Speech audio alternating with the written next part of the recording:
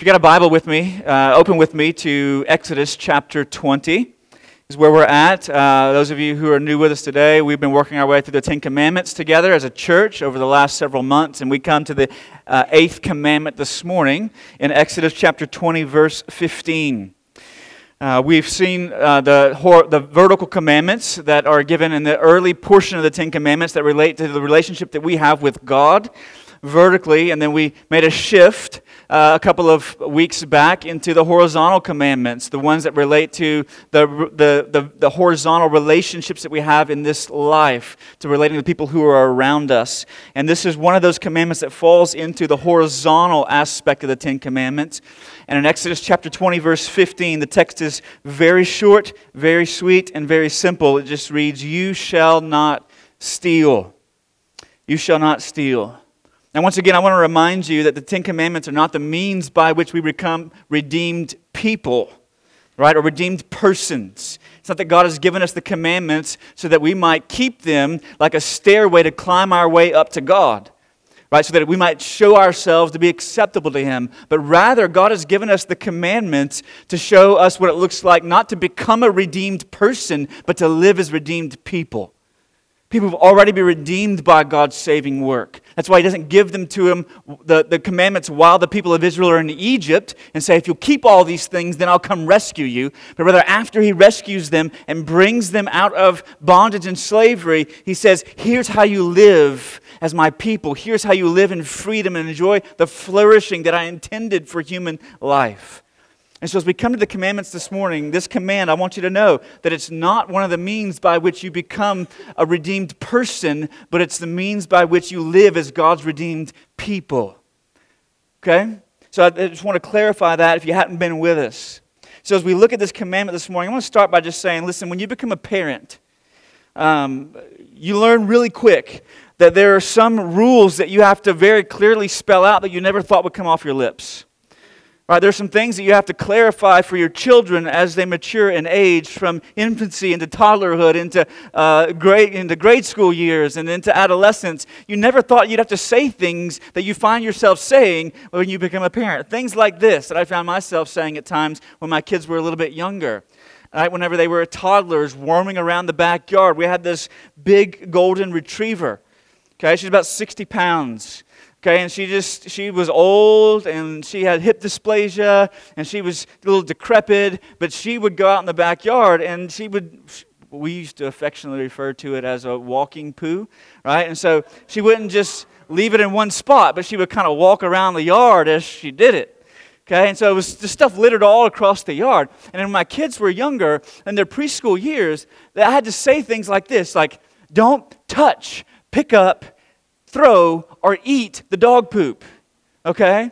You never think you have to spell that out for another human being, but it's one of the things you have to clarify for them in their immaturity, okay? And when we come to this commandment, it's one of those things that you think, man, it seems to be a pretty obvious thing, and yet for some reason God feels the responsibility to include it as a part of the Ten Commandments, the top 10. It would seem to be a pretty obvious thing that to steal is to take something that does not belong to you but belongs to another. Okay? To violate their personal property, to take something that's not mine, that I don't own, but to take it for myself. Now, as one pastor I was listening to this week said, listen, when you come to this commandment, you would think you would hear a sermon that was just like, 3 points. Point 1, don't take stuff that's not yours. Point 2, if it doesn't belong to you, don't take it. Point 3, okay? If it's not under your ownership, then don't claim it as yours. Let's pray and go eat, right? That would seem to be kind of the point of the commandment of the sermon. But listen, I want you to know that this particular prohibition is here, but it also has some implications for us. It's a pretty clear, simple prohibition. God says, listen, do not take things for yourself that do not belong to you. But there are some implications to that I want us to tease out this morning. And the first one is this. Listen, the first one is this. Part of the command, you shall not steal, means that you and I ought to be people, if we're to live as redeemed people. Remember, we're not becoming redeemed persons by keeping this, but living as redeemed people, that we ought to be individuals who honor our neighbor's dignity by respecting our neighbor's property. That we honor our neighbor's dignity by respecting our neighbor's property. And you're like, well, where do you get this from? Listen, in Deuteronomy, you know what the word Deuteronomy means? It literally means second law, right? Here's the law again. And God repeats the law through Moses to the people as they're on the threshold of going into the promised land. When God delivers them out of slavery in Egypt, right, they wander in the wilderness because the generation hardened their hearts and didn't believe God. And then God, as that generation was dying, Moses' farewell sermons recorded in the book of Deuteronomy. And in Deuteronomy chapter 19, one of the things that God spells out for the people whenever they come into the land of promise is this. Listen to what he says. It's kind of like a case study, Deuteronomy is, of the Ten Commandments. He says this, "You shall not move your neighbor's landmark, which the men of old have set in the inheritance that you will hold in the land that the Lord your God is giving you to possess." See, in those days, there was no barbed wire fencing. In those days, there was no iron fencing. There was no pipe fencing. What you had boundary stones. Boundary, like landmarks, literally, that you placed in the corners of the field to demarcate, to delineate whose property you were now on. So you had these sequence of boundary stones. This was important for the people because God had promised them land as a portion of their inheritance. So land in that day was significant. You think land in our day is significant. So you're like, yeah, I paid a lot for it. Right? But land in their day had a greater significance because it was wrapped up in the promise of God for His people to inherit this property, this land. And so, but what would happen over the years is that as families went into difficult seasons of life or found themselves in financial hardship, they might sell their land or sell a portion of their land off to their neighbors in order to fund and provide for their needs.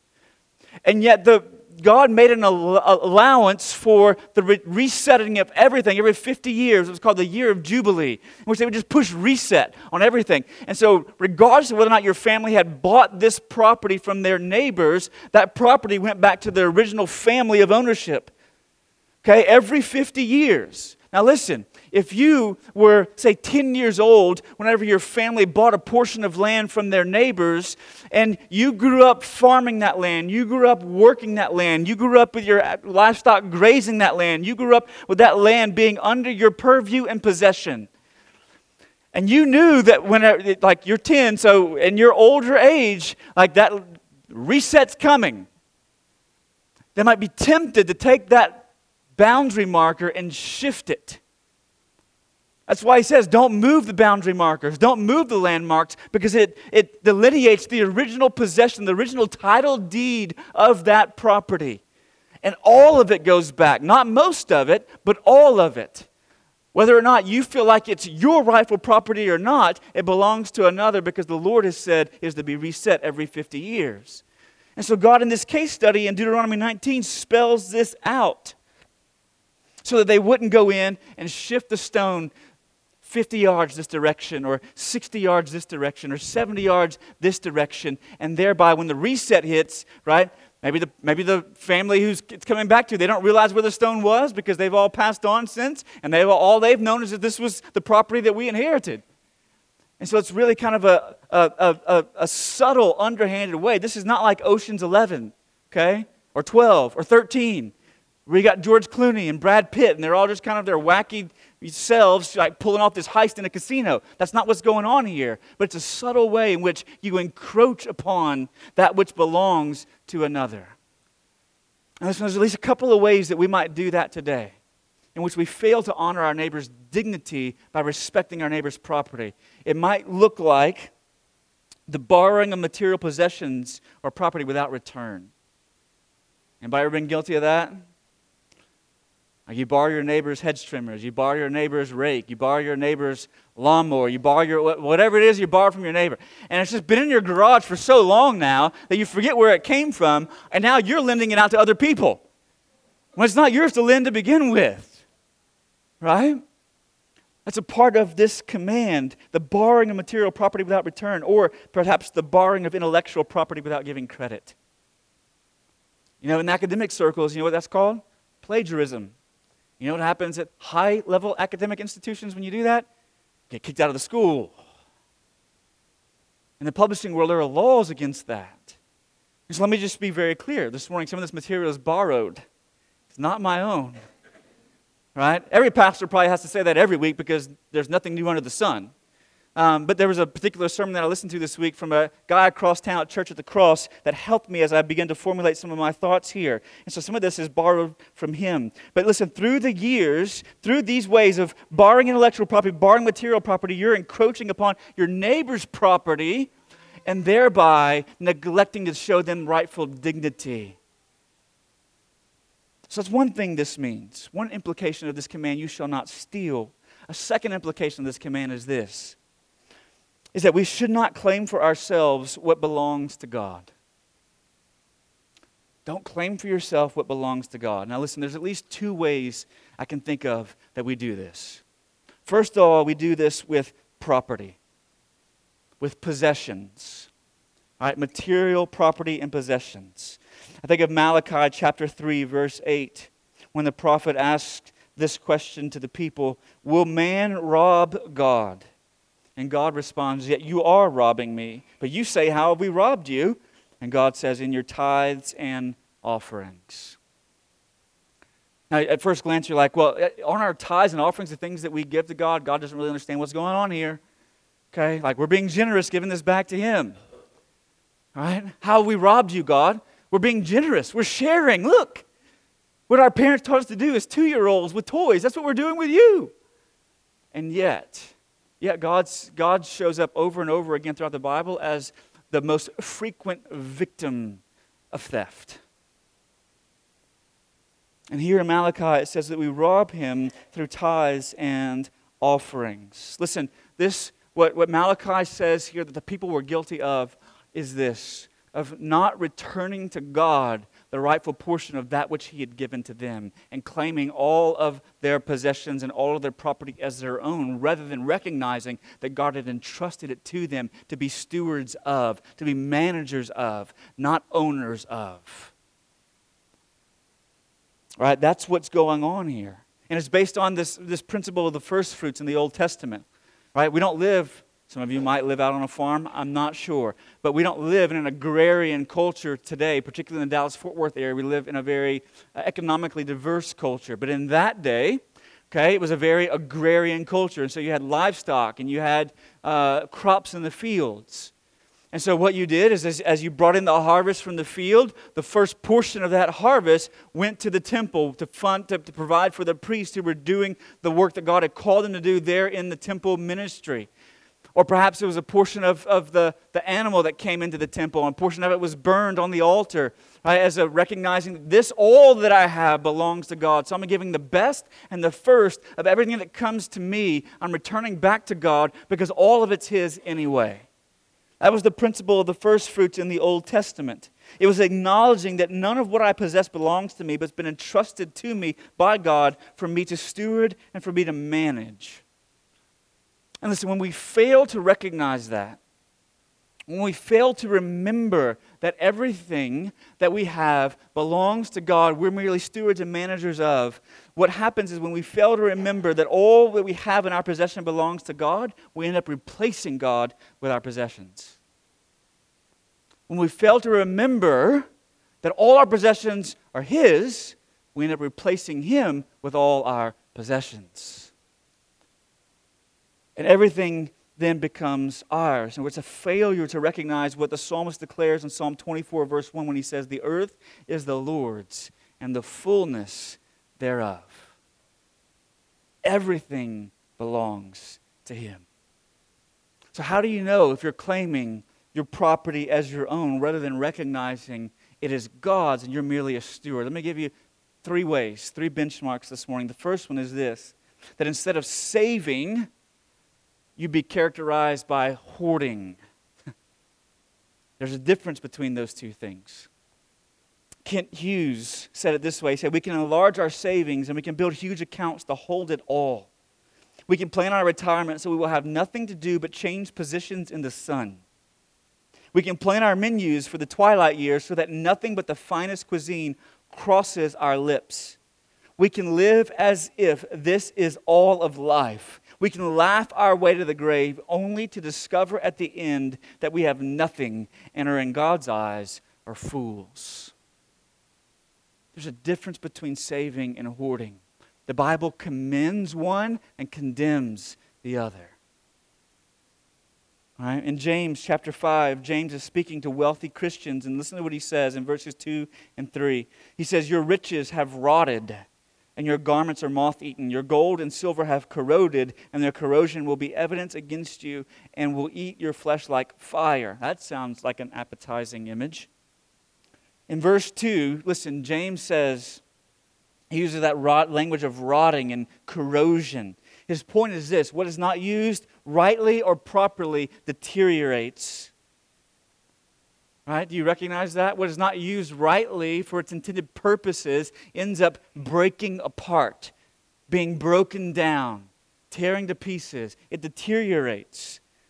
And the wealth that God's entrusted to us to manage, right, whenever we claim it for our own, we're not stewarding it properly, using it for its intended purposes, then James says it corrodes, it rots, and it will be evidence against us that we've replaced God with our possessions because we failed to remember that all possessions are God's to begin with. The second way that you might know that you're claiming your property as your own is this: is that if you look at your understanding of necessities and luxuries, and those are a little bit skewed. And I think for all of us in this culture, they're a little bit skewed. See, one of the indications of this in your life is that God only gets the leftovers. That He only gets the leftovers. Listen, there was the story in Mark chapter 12, and starting in verse 41, that's written by Mark, and it's talking about this older woman who is putting in a small contribution into the offering box. I want to read it to you. It says, "And Jesus sat down opposite the treasury and watched the people putting money into the offering box. Many rich people put in large sums, and a poor widow came and put in 2 small copper coins, which make a penny. And He called to His disciples and said to them, 'Truly I say to you, this poor widow has put in more than all those who are contributing to the offering box. For they all contributed out of their abundance. But she, out of her poverty, has put in everything she had, all she had to live on.'" See, while some were giving out of their leftovers, the widow was giving out of all that she had. And listen, if you're claiming your property as your own, your possessions as your own, rather than recognizing and remembering that they are God's, then you will spend all of your money on yourself, and you will consider everything as necessities. Even things that we would consider to be luxuries will become necessities. Right? And one of the ways you can recognize that is that there is a widening gap, right, between your potential lifestyle and your actual lifestyle. See, one of the ways to know this is whenever you look at your finances and go, "I could live this way, but I choose to live this way." Is there a widening gap between what is possible for you based upon the wealth that God's entrusted to you and what is actual for you because of what you love, where your values are? Finally, another way to know that you are claiming your property as your own, listen, is that it's always the Lord's calf that dies. Some of you have heard me tell this story before, but I'll tell it again. I like it so much. So years ago, there was a British farmer, and he discovered upon going out to the barns one morning that his cow was pregnant. This cow that he had was pregnant. And as the cow was moving toward birth, he had no idea how many calves were going to come out, but ultimately, the cow gave birth to 2 calves. So the farmer came in, talks to his wife, and says, "Honey, listen, great news. Great news. We got 2 calves. And listen, because I am such a upstanding, noble citizen and generous man, I'm going to dedicate 1 calf to the Lord and 1 calf to our family. And so when the calves are raised and it's time to sell them, then we will distribute half of the proceeds to the Lord, and we will keep the other half of the proceeds for ourselves, for our family to live off of." And so over the time, the farmer invests time in rearing the calves, raising the calves, nurturing them, feeding them, watering them, everything the calf needed, all the medications they needed. So the calves begin to come to term, and the farmer goes out into the barn one morning to find one of the calves is dead. And he comes back in to his wife, just downcast in his countenance. And she looks at him and says, "Honey, what is wrong?" And he says, "The Lord's calf died." And she says, "I don't remember you saying which calf was the Lord's." And he said, "Oh, no. I said this calf was the Lord's, and this calf was ours." All right? See, the point of the story is this, is whenever things get tight, whenever we hit unexpected circumstances in our lives, right? Whenever we face unexpected medical procedures and bills, whenever things happen in our lives that we are out of control of, let me ask you this question. Where do you cut first? Do you cut your giving to ministry and charity first? Or do you cut your spending on discretionary items first? Right? Do you change your vacation destinations and plans? Do you pull back on your clothing budget? Right? Do you pull back on your decorating budget for the house? Your remodeling? Where do you pull from first whenever things get tight? That's one way to recognize whether or not you acknowledge God as the owner of all things and you remember they all belong to Him, or you've replaced Him. You've replaced Him with them. So do not claim what is God's for yourself with your property or possessions. But listen, there's a second way that we can do this. And it's by claiming of our persons. The claiming of our person. See, in Psalm 24, it says, "The earth is the Lord's and the fullness thereof." It goes on to say in the second part of verse 1, "The world and those who dwell therein." He says, not only are all the inanimate things in the world belong to God, and not only do all the animals in the world belong to God, but all the material creation, including you and I, belong to God. Those who dwell therein. And in Mark 12, we'll go back there again. You find the story of Jesus speaking with His disciples about paying taxes to Rome. In fact, one of the Pharisees, one of the religious leaders comes to Him. They ask Him a question to try and trip Him up, right? And they ask Him a question about paying taxes to Caesar. And that's one of the places where Jesus famously says in Mark chapter 12, He says this. He says, "Render to Caesar the things that are Caesar's, and to God the things that are God's." And it says they marveled at Him in the way that He responded to this trap question from the religious leaders of His day. Now listen, in Jesus' day, the coinage of the ancient world where Jesus lived belonged to Rome, and it was on it, right? Just like our coins might have famous presidents from our history or famous monuments in our nation's history stamped on either side of that coinage. So also in the ancient world, the coinage was stamped, and it was stamped with the image of Caesar.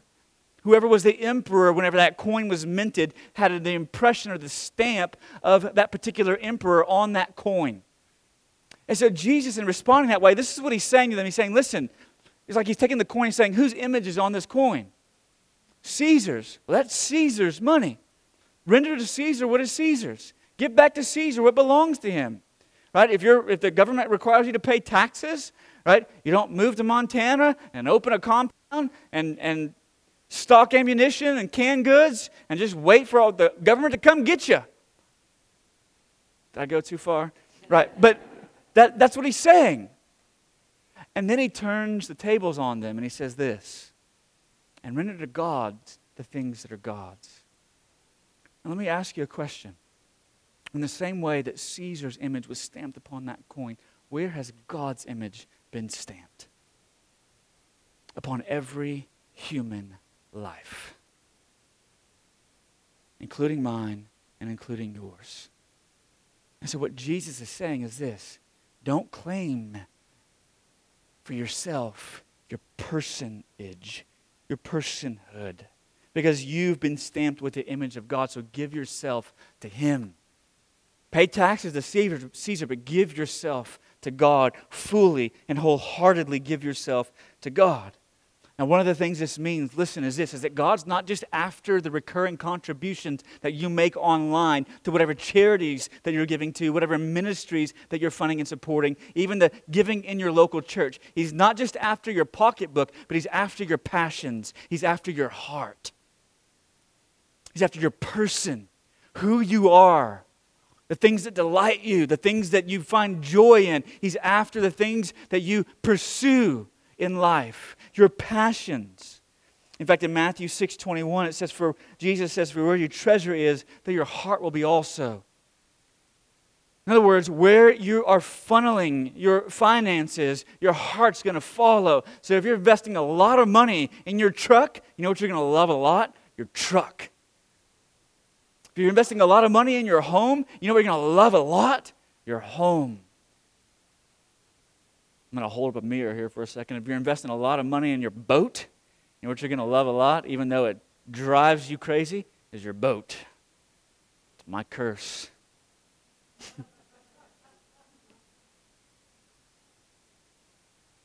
Jesus says, listen, God doesn't just want your money. He wants your life.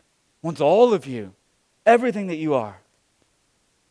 And so in the same way that there are things that you can look at to recognize whether or not you are claiming your property for yourself and not acknowledging God as owner, there are also things you can look at in your life to determine whether or not you're claiming your person for yourself and not recognizing the fact that God stamped His image on you and that He owns you as your creator. And for those of you who are in the room this morning, you're in Christ, He owns you twice over as your creator and your redeemer. So what do you look at? You look under the surface to see if there's pride operating in your heart. Because listen, I want you to know pride is like spiritual Kevlar. It's like spiritual Kevlar. Okay? And so whenever God comes to speak through His Word, through His people, listen, your heart is non-responsive because it doesn't penetrate. In a couple of ways. First of all, listen, the spiritually proud person, it's not teachable. One of the ways you know you've claimed your life for yourself is that you are not open to the instruction of others. Jonathan Edwards perhaps wrote the greatest treatise in church, at least in American church history, on the issue of pride in the life of a person. I want you to hear some of the things that he says about it. He says this, he says, the spiritually proud person is full of light already and feels that he does not need instruction, so he is ready to despise the offer of it. So he looks upon teaching, he looks upon instruction, he looks upon enlightenment whenever the Word is opened and says, listen, I don't need that. I already have enough light to live by. One of the ways to know that you've got pride operating on the surface and you've claimed your life for yourself is that whenever somebody tries to teach or instruct or guide or counsel you with wisdom or truth from the Word, is that you push back against it, you don't receive it. Second way you can know that you've tried to claim your life for yourself is that spiritually proud people, Edwards says, they put themselves at the center of attention. Need I say more? I will. Edwards says another pattern of spiritually proud people is to behave in ways that make them the focus of other people. It's natural for a person under the influence of pride to take all the respect that is paid him or her. If others show a disposition to submit to them and yield in deference to them, they are open to it and they freely receive it. In fact, they come to expect such treatment, and they form an ill opinion of those who do not give them what they feel they deserve. So they want to be the life of the party everywhere they go. They want to have all eyes on them because they're showing out in this life that they're creating for themselves. Not a life that is being acknowledged as being under the ownership and the lordship of God. And then third, he says, spiritually proud people, they cannot handle criticism. They can't handle it. He says proud people take great notice of opposition and injuries and are prone to speak often about them with an air of bitterness or contempt. On the other hand, he says, Christian humility disposes the person to be more like his Lord, who when reviled did not open his mouth, but committed himself in silence to him who judges righteously. For the humble Christian, the more clamorous and furious the world is against him, the more silent and still he will be. See, one of the ways you can know that you've claimed your life for yourself is that if you cannot stomach opposition, critique, or criticism from anybody who's around you, even whenever it's the faithful wounds of a friend the Proverbs speak of that are intended to heal and not harm. Some of us are kind of sitting in that for a moment. These are two ways that we claim for ourselves what belongs to God, with our property and with our persons. That's the second implication. The third one's going to be real quick, and we're going to be done. 3, this command, do not steal, also carries the implication that we ought to be a giver and not a taker. In fact, in Ephesians chapter 4, when Paul's talking about this redeemed life that we are now to live after having come to life from the dead because of the work of Christ in our life, listen to what he says in Ephesians 4:28. Let the thief no longer steal, but rather let him labor, doing honest work with his own hands, so that he may have something to share with anyone in need. Paul says, listen, those of you who's in your former life didn't trust the Lord to provide for your needs, and so you went outside the boundaries that God had placed in order to secure your needs for yourself through theft, through taking that which belonged to another for yourself. But now that you've come to faith in Jesus, he says you are to trust God to provide for everything that you need. In the same way, if you go back into Jesus' words in the Sermon on the Mount, that God clothes the lilies of the field, that he feeds the birds of the air, trust that a good God is going to provide good gifts for his children. He's going to give you what you need. So don't steal any longer, but rather, as a part of it, entrusting yourself to God, that you work hard at an honest job, for an honest day's work, for an honest day's pay, that you give yourself to that, trust that God's going to provide for you through that and for your family. But listen to what he doesn't say. He doesn't say, don't steal anymore and work really hard so that you can provide for your family's needs and family's wants. What he says is this. He says, work hard. Do honest labor and trust that God's going to provide for your needs, and that through your honest labor, he might use you to provide for the needs in someone else's life. That's what he says in Ephesians 4. Be a giver, not a taker. Listen, I've had the privilege of being and the blessing of being on both the participant end of that and the receiving end of that. I had the privilege this week of being on the participating end of that as our life group came together to help pay someone's electric bill in our community who was struggling. It's a joyous thing to give and contribute to the needs of those who are around us. But listen, I don't want to boast about things that I've done. I want to boast about what things God has done for me. Back in 2011, my daughter was born. And when she was born with a birth defect called craniosynostosis, in which her skull bones were prematurely fused together in utero in her head, and so her brain couldn't develop properly as it was supposed to. And so when she was born, as we sat in the hospital trying to contemplate what life would look like for us, we had no idea that it would require 8 surgeries in 7 years in order to bring about some of the corrections needed. 2 major cranial vault surgeries in which they removed portions of her skull and replaced them with plates and screws so that her brain would have the opportunity to grow and develop as it should. 5 eye surgeries to correct eye muscle issues that were related to how her skull formed in the womb. When she was born, my wife went on maternity leave. And because she was working in the medical field at a hospital in downtown Dallas, some of you who don't work in the medical field, you may not know what this terminology means, but she was working PRN, which means as needed. When she came off maternity leave, they said, you're not as needed anymore. And so she was working very few hours. And I was making very little money. I've been a pastor all my life. That's just kind of part of the gig, all right? But so she was working very few hours. And we had impending, mounting medical debt that we were facing. And we were part of another church at a time, and a small group in that church came together and they said, hey, listen, can we do something for you? Can we do something for you? And what they meant was financially. And at first, right, because I was a spiritually proud person, I didn't want anybody else meeting my needs. I didn't want community coming around me. But God broke me of that out of necessity and dependence. And I said yes. I had no idea the scope of what they were thinking. I just said yes.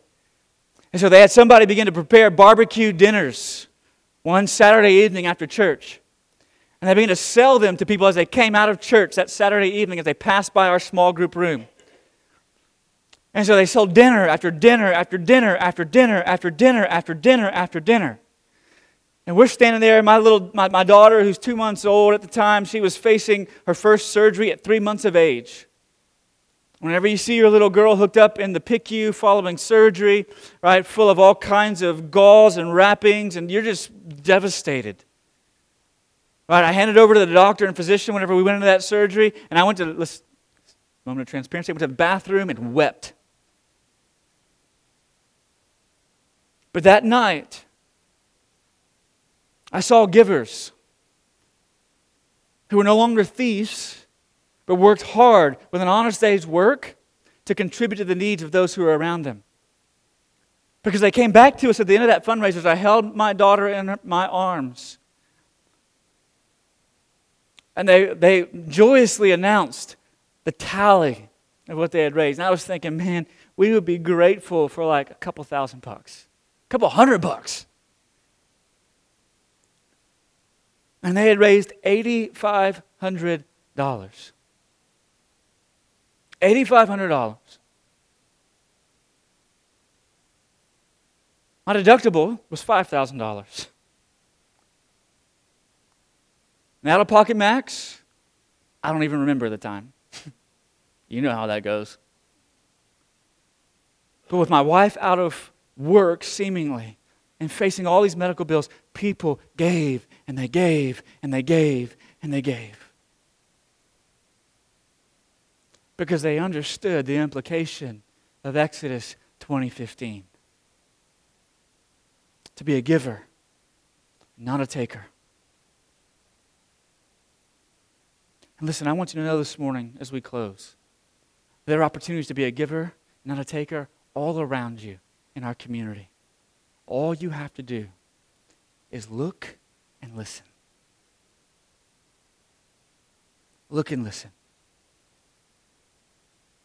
And just so you know, you don't walk out of here going, well, I guess now I've got to go be a giver, not a taker. Don't claim for myself what belongs to God and respect people's property and honor their dignity. And by that, I can earn access to God. Listen, no. Because you know why? Because God Himself has been a giver. The greatest giver who's given the greatest gift that could ever be given. As He looked down upon us as a sorry lot of people who had rebelled and run from Him. And that He gave, John says in John 3:16, for God so loved the world that He gave His one and only Son so that whoever might believe in Him would not perish but have everlasting life. That God gave Jesus to meet us in our need. Listen, because the need that we had was greater than the need that financial need that my family had, because those resources were material. But listen, God bankrupted heaven spiritually for the sake of His own that He sought to redeem and bring back into a saving relationship with Himself by the sending of His Son. And that's how God has rescued us. And if you've been rescued this morning, you know that it wasn't because you were a giver. In fact, all you did was take. And God met you in that by giving. And as you came to know the one who gave the greatest gift of all, it began to slowly melt your heart and turn you into a giver yourself.